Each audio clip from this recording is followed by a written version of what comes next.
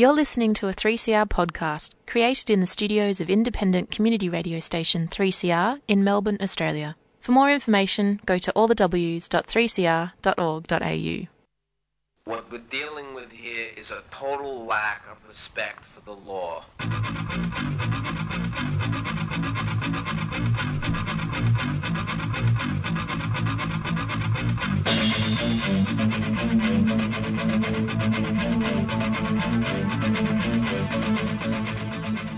You're listening to Done by Law, brought to you by the Federation of Community Legal Centres.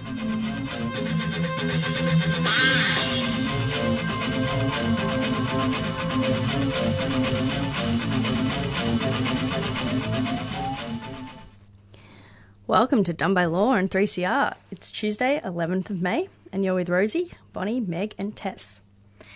Before we get started, we'd like to acknowledge the traditional custodians of the land from which we're broadcasting tonight, the Wurundjeri people of the Kulin Nation.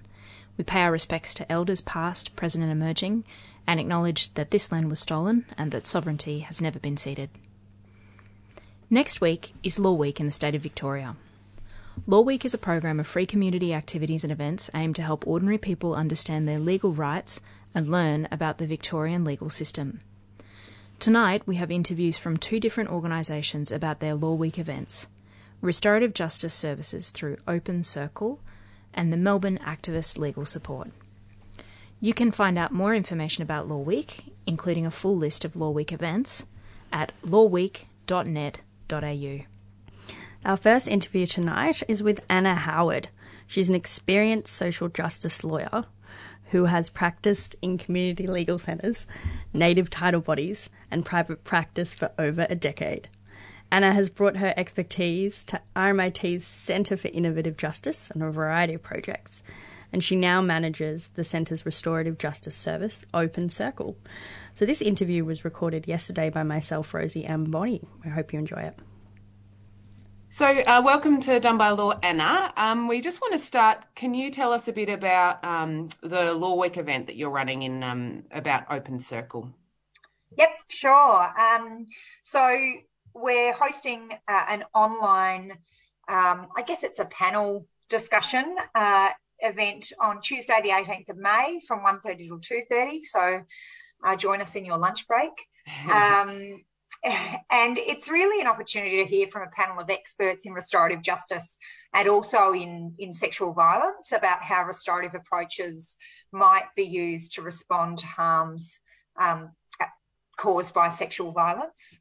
So we've got my colleagues from Open Circle, Restorative Justice Service, linked to the Centre for Innovative Justice and based at RMIT University in Melbourne, along with some other experts. Dr. Jane Bolitho is a well-known academic who researches restorative justice. Thea Deakin-Greenwood, who's along with Jane, set up an organisation called Transforming Justice Australia, is doing similar work in response to using restorative approaches to sexual harm in New South Wales. And then we also have a perpetrator or accountability specialist that we've been doing a bit of work with, Ada Conroy, who can talk about sort of, some of the ways to eliminate risk or be mindful of risks in doing this work. Great. For our listeners who might not have heard of these terms before, especially restorative justice, would you be able to go into a bit of detail on what that means? Sure. So restorative justice is a response to harm caused by crime or, other sorts of wrongs, which involves facilitated communication between the people most impacted to talk about what happened, its impacts, and to address the harm in ways that are meaningful for the participants. And sometimes it's good to think about restorative justice in contrast to the conventional justice system that we have. And so one of the differences between restorative justice and the conventional criminal justice response is that the process is particularly focused on meeting the needs of victims or victim survivors. We often refer to them as the persons harmed. And it often involves a face-to-face meeting, but not always. It can be facilitated communication in some other way between the victim or the person harmed and the person responsible. Sometimes it might be an exchange of letters. Sometimes it might be between the person harmed and a third party. So, if you think about the context of sexual violence, sexual harm, it might be the person, the victim survivor, and other members of their family. So not the person, the perpetrator and the person responsible, but often there's harms that result from the way that a family responds to a disclosure. And so sometimes the restorative process can be facilitated between the victim survivor and other family members. Open Circle, can you tell us a bit about your program there? Sure. So Open Circle was established in October 2019 at the Centre for Innovative Justice. And the Centre for Innovative Justice, really since it started, has been doing a lot of research around restorative justice. And back in about 2016, it decided to run, rather than doing more and more research reports, it decided to do a project that involved actually doing restorative justice in the adult justice space. So, there's been restorative justice has been an element of the youth justice space. So group conferencing has been available to young people for some time now in Victoria, but really hasn't been available in the adult justice space, with the recent exception of the Department of Justice's Restorative Justice Service for Family Violence Matters, and that was a recommendation that came out of the Royal Commission. So the Centre for Innovative Justice ran this pilot project offering restorative justice processes for people impacted by driving offences, so culpable driving matters where there'd usually been serious injury or a death. And we facilitated a number of different restorative justice processes.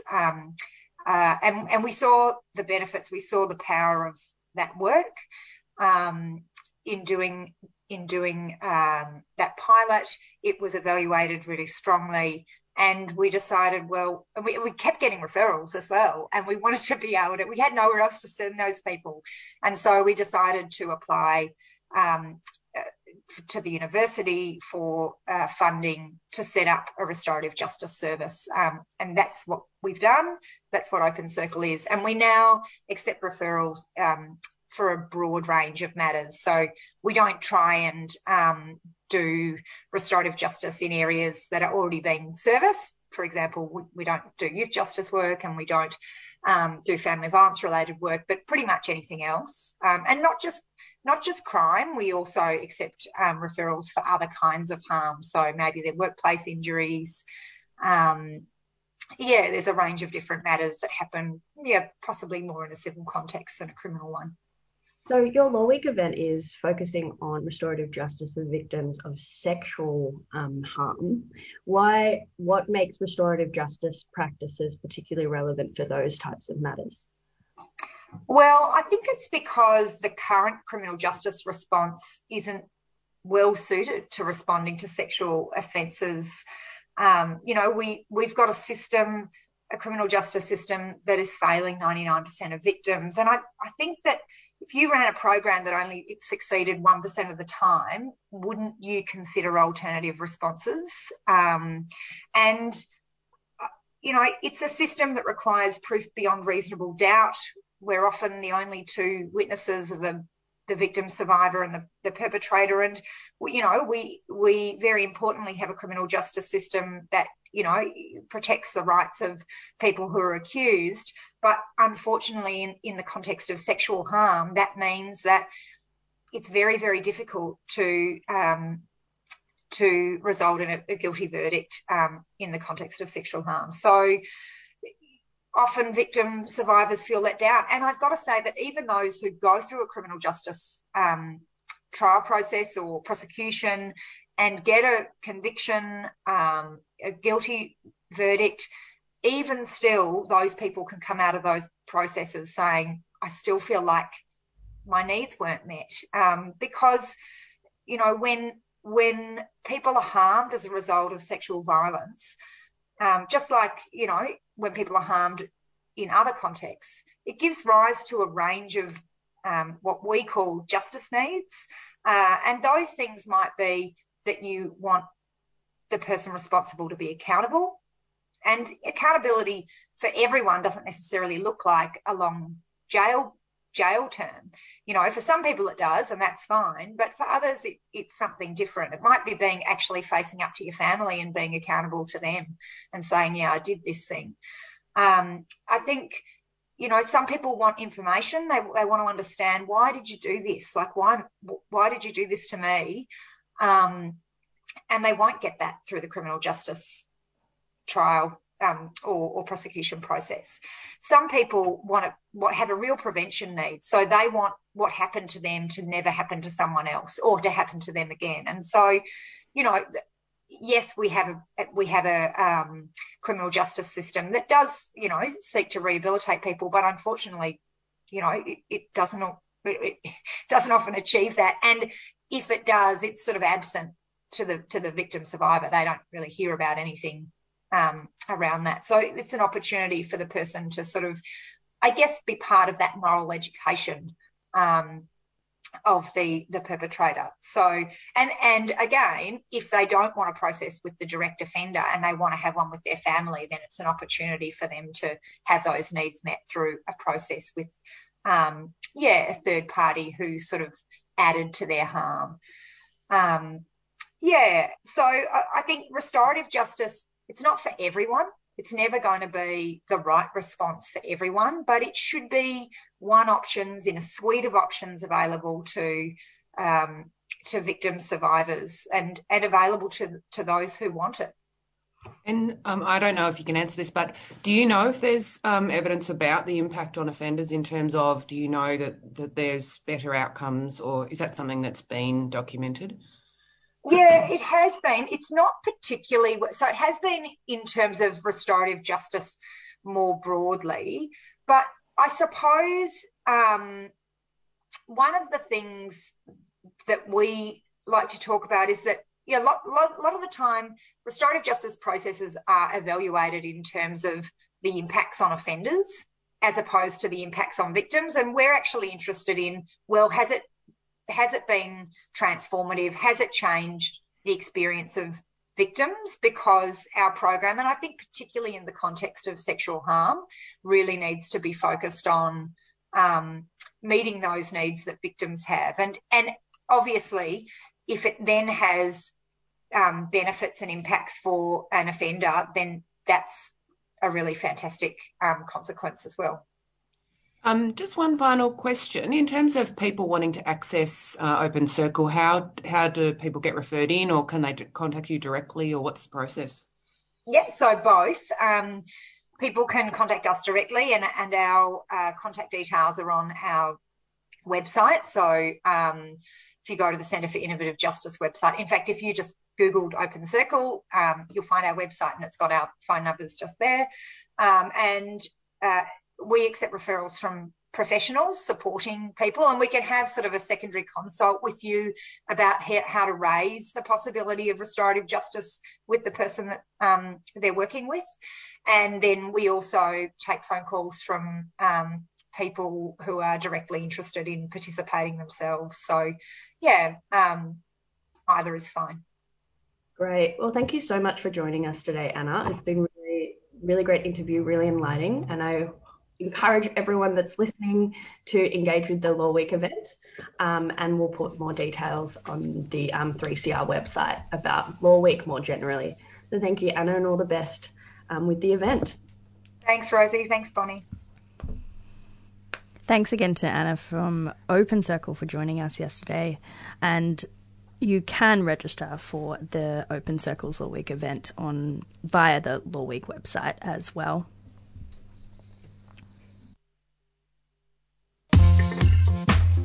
On Thursday, the 20th of May, Wyndham Humanitarian Network is holding a free Bring Your Bills Day in Wyndham Vale. Members of the community who have had questions about bills or debts can attend the event to speak to lawyers, financial counsellors, ombudsman schemes and other community organisations. The event will run from 11:30am to 7:30pm on Thursday the 20th of May at the Warringal Darung Centre at 19 Communal Road, Wyndham Vale. Wyndham Vale Humanitarian Network is a 3CR supporter.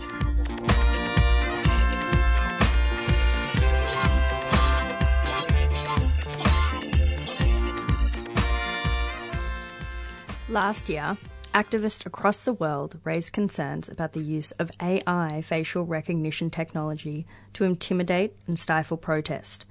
Such use is only the latest in a well-documented encroachment on citizens' ability to freely protest.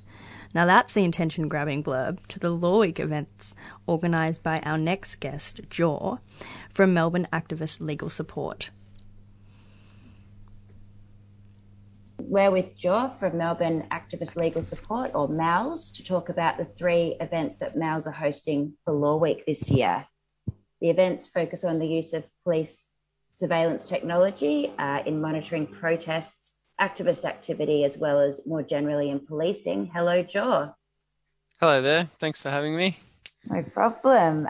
Firstly, could you tell us what MALS is? Who's involved and what do you do?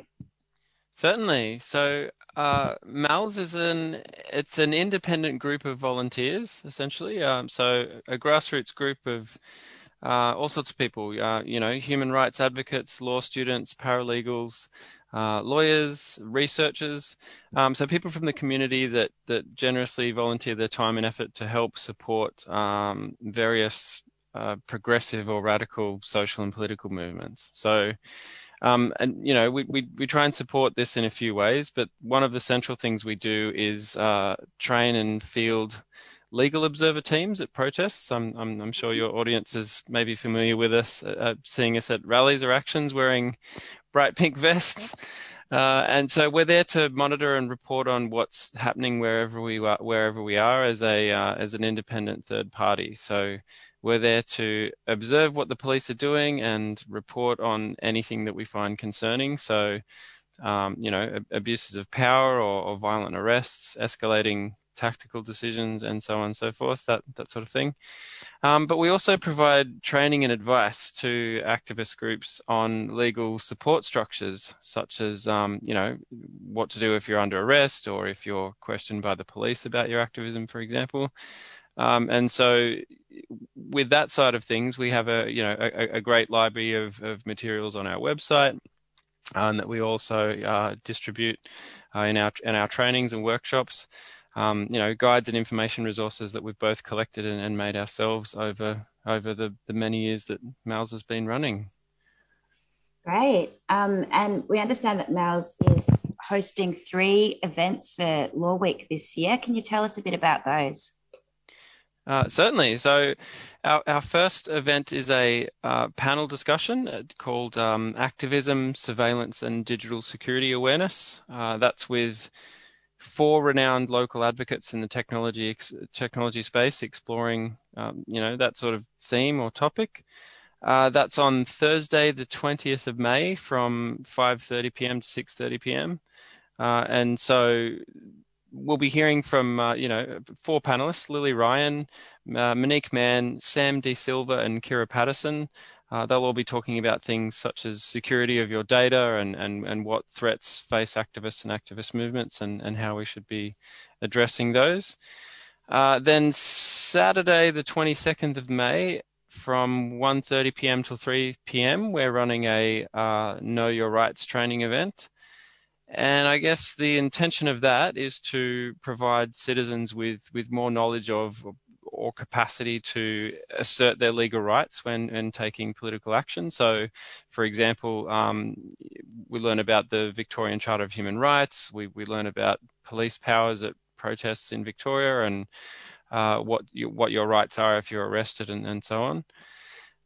And then to cap off the week, on the Sunday, the 23rd, from 3pm to 5pm, we're running a workshop about digital security conceptual basics. So That's more talking about how the internet works and how mobile phones work, and so on and so forth. And then with sort of that knowledge under our belt, how we can move from there to avoid tracking and how to start working on securing our devices to use them more appropriately in activist contexts. So, all those workshops will be are ones that welcome all skill levels, particularly beginners. But I think it's something that all activists and activist organisers should be talking about. Actually, I should also say that all the events are free, but you'll need to book as the spots are limited. So, and you can get tickets available on our website, which is melbactivistlegal.org.au. Or, of course, you can search for Melbourne Activist Legal Support, and we should come up. Great, thanks so much for outlining those. We'll also put a link on the Dunbar Law page on the 3CR website.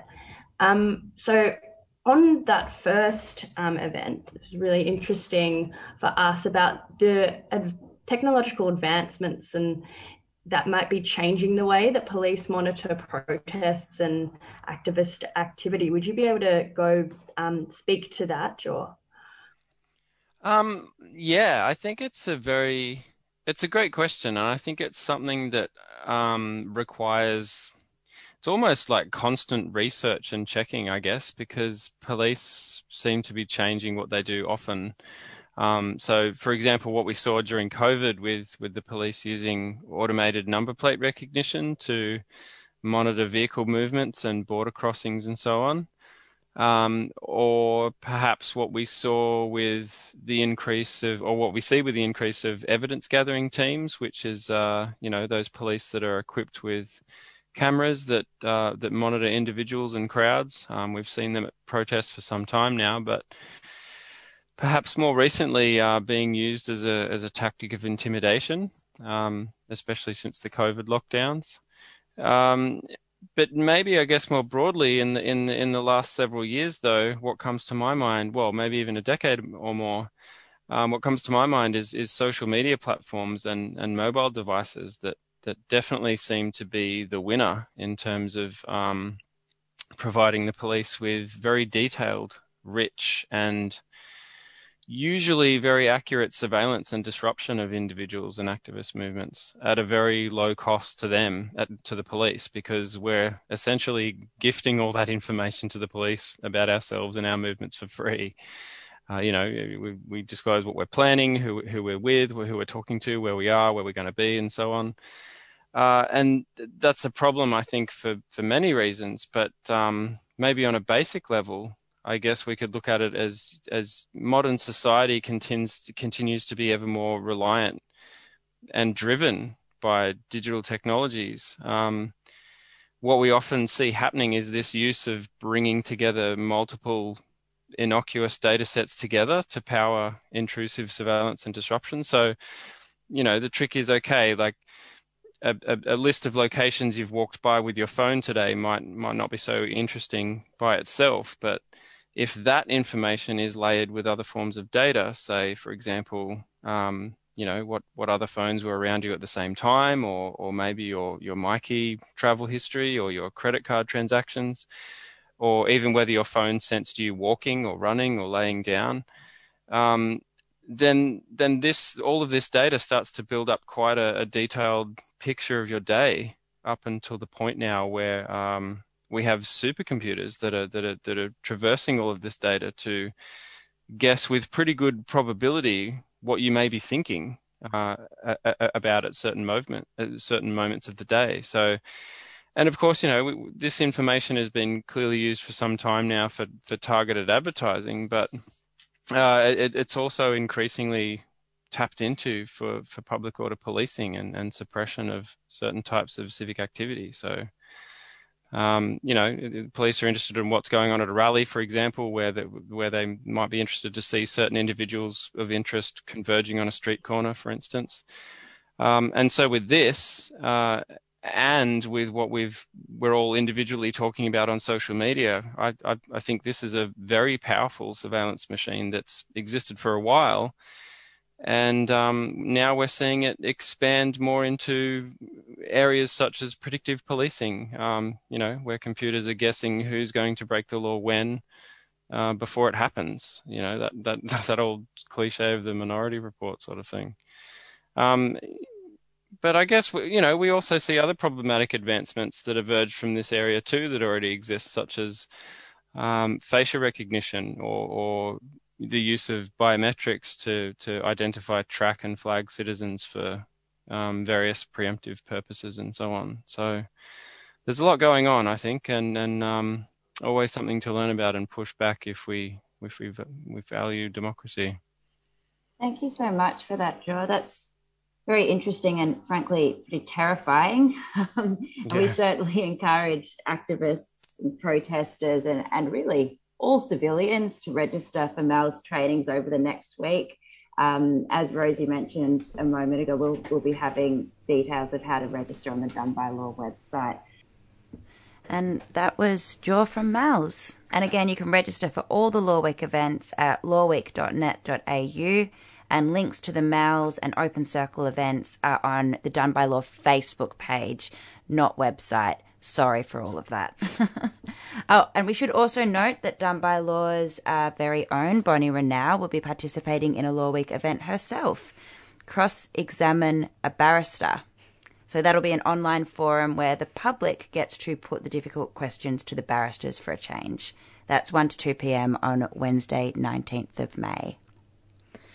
And that's our show for tonight. Thank you very much for listening, and thanks again to both of our guests for our interviews from this evening.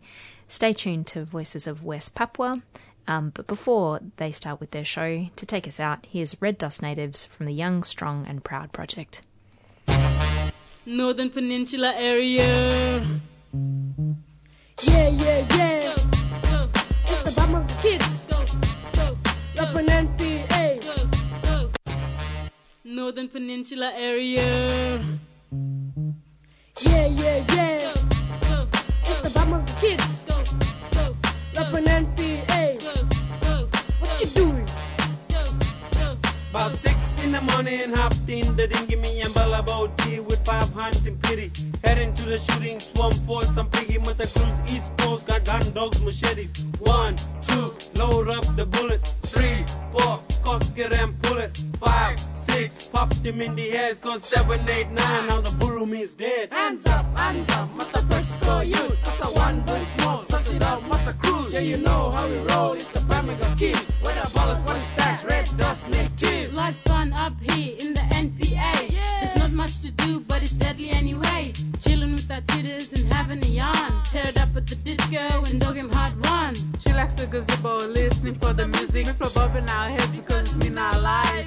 Turning off the radio, you feeling it? Yeah. While I press, my tummy potatoes, I be play tight. Hands up, mata Presco youth. So one run small, suss it out, mata cruise. Yeah, you know how we roll, it's the Bamaga Kids. Where the titters, what the facts, Red Dust Natives. Walking down the main street with the danger beat. And we're looking so gorgeous, are you feeling the heat? Pop, lock and cover, I'ma roll it around. And then we throw it on down, all the way to the ground. Bala Trevecchia in the NPA. We're representing all the people from around this place. Mipla all balas make it brand new. Sing no blast them over mark, Bambai Talinga.